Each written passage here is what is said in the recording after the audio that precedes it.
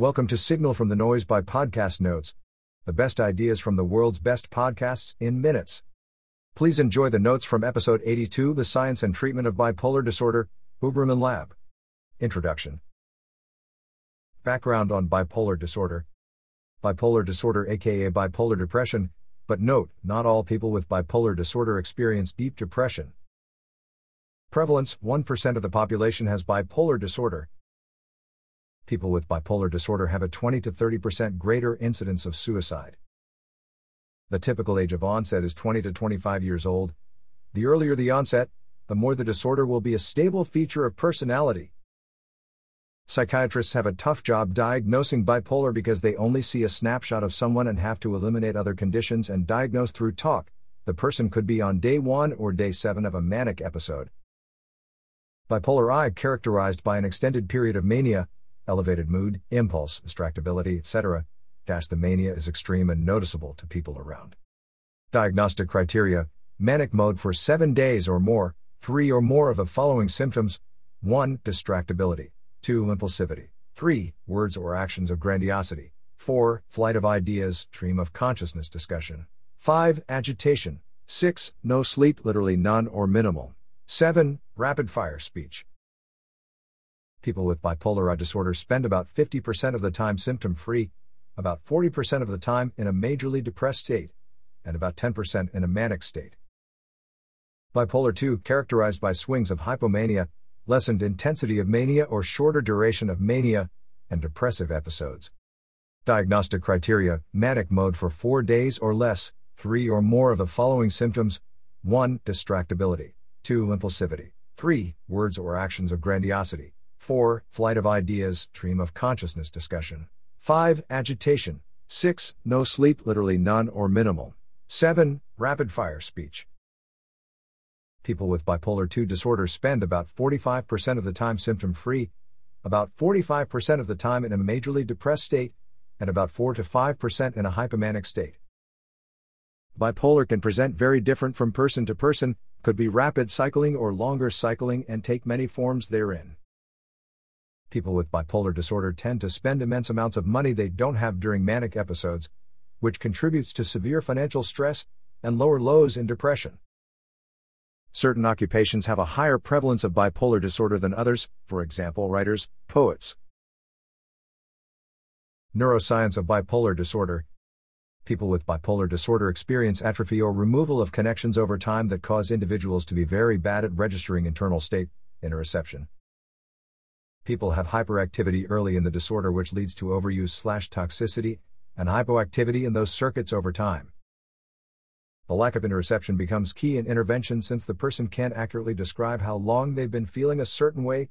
People around notice bipolar more than the person experiencing. People with bipolar disorder have reductions in connectivity between the parietal brain region and limbic system. The parietal exerts less suppression of elements of the limbic system, so the limbic system is revving higher and/or longer. Emotional, occupational, and educational burden of bipolar disorder. Global burden: years lost in normal life due to disability. Having bipolar disorder is among the top 10 disabilities leading to a global burden, among all categories. Heritability of depression: 20 to 45% chance a pair of twins will both have a major depressive disorder. In other words, it's not all genes and there is strong environmental influence. Heritability of bipolar disorder: 40 to 70% chance a pair of twins will both have bipolar disorder. In other words, higher heritability of bipolar disorder. Heritability of bipolar disorder among the general population is 85%. If someone has bipolar disorder, it's likely they inherited a gene, set of genes, or susceptibility in genes to influences that can trigger bipolar disorder. Extreme highs and lows impact life in substantial ways. Bipolar disorder versus borderline personality disorder.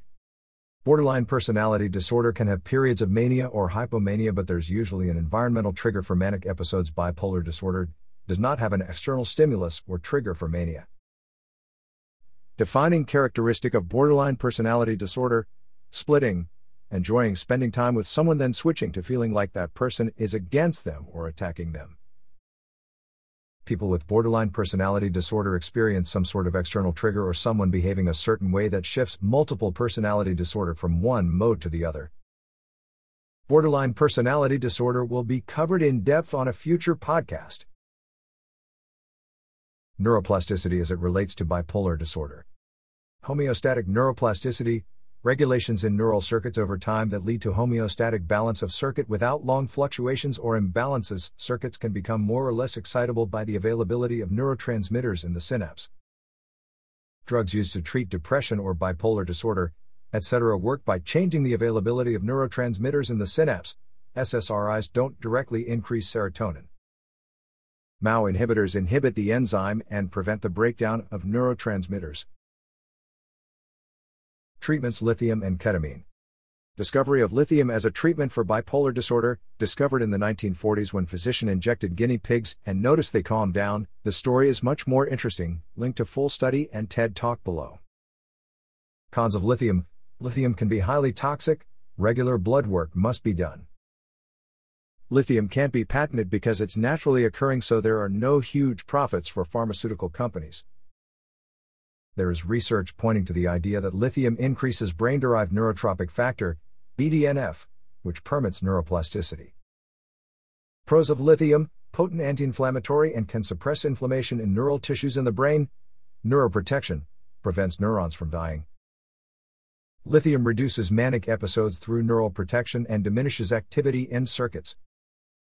Ketamine is an effective treatment for major depression and major depressive episodes in people who suffer from bipolar disorder. Effects of ketamine are potent but transient. Treatment must be done repeatedly. Lithium and ketamine exert effects through homeostatic neuroplasticity. Drug therapy versus talk therapy. Quote, without question, drug therapies are going to be most effective when done in combination with talk therapies. Dr. Andrew Huberman. Talk therapy alone is rarely, if ever, effective in the treatment of the bipolar disorder. Applies to both bipolar I and bipolar II. Cognitive behavioral therapy is the best form of therapy for bipolar disorder, exposes the patient to triggers that would exacerbate bipolar disorder, for example, stress. Family-focused therapy involves other family members who are close enough to the patient to speak to behavior. This also helps families learn to predict episodes. Interpersonal and social rhythm therapy, expansion of family-focused therapy, and considers social interactions in personal life, workplace, etc. Electric shock therapy, in a controlled setting of the hospital for treatment-resistant patients, induces a global seizure in the brain and nervous system which induces flow of neurotransmitters and allows neuroplasticity to take place. Cons: associated memory loss, high cost, invasive. Transcranial magnetic stimulation non-invasive procedure. Cap is placed on head and practitioner strategically targets magnetic fields and reduces the activity of certain circuits. Still an early technique. Psilocybin, being explored for the treatment of major depression, however, no controlled clinical trials for a manic component of bipolar disorder. Cannabis does not seem to have therapeutic effects for depressive or manic states of bipolar disorder, but may help with sleep. Naturopathic methods and supplements to consider. Of course, ample sunlight and optimizing sleep is critical for better health overall to support the psyche and nervous system. Inositol and lithium change how readily things float around the cell membrane. Myo-inositol at 18 grams daily for 1 month has had outcomes similar to pharmaceutical anti-anxiety and antidepressants. It also has positive effects on sleep quality and the ability to fall back asleep if woken up. Omega-3 fatty acids can be incorporated into pathways or cell membranes, changing the way they work. The data supporting omega-3 supplementation, in combination with medication, for the management of bipolar symptoms are mixed, but it appears doses need to be quite high and likely more helpful for depression than mania. That wraps up the notes for this episode. 5-star ratings are very much appreciated. Don't forget to go to podcastnotes.org and subscribe to our free newsletter. The top 10 ideas of the week. Every Monday.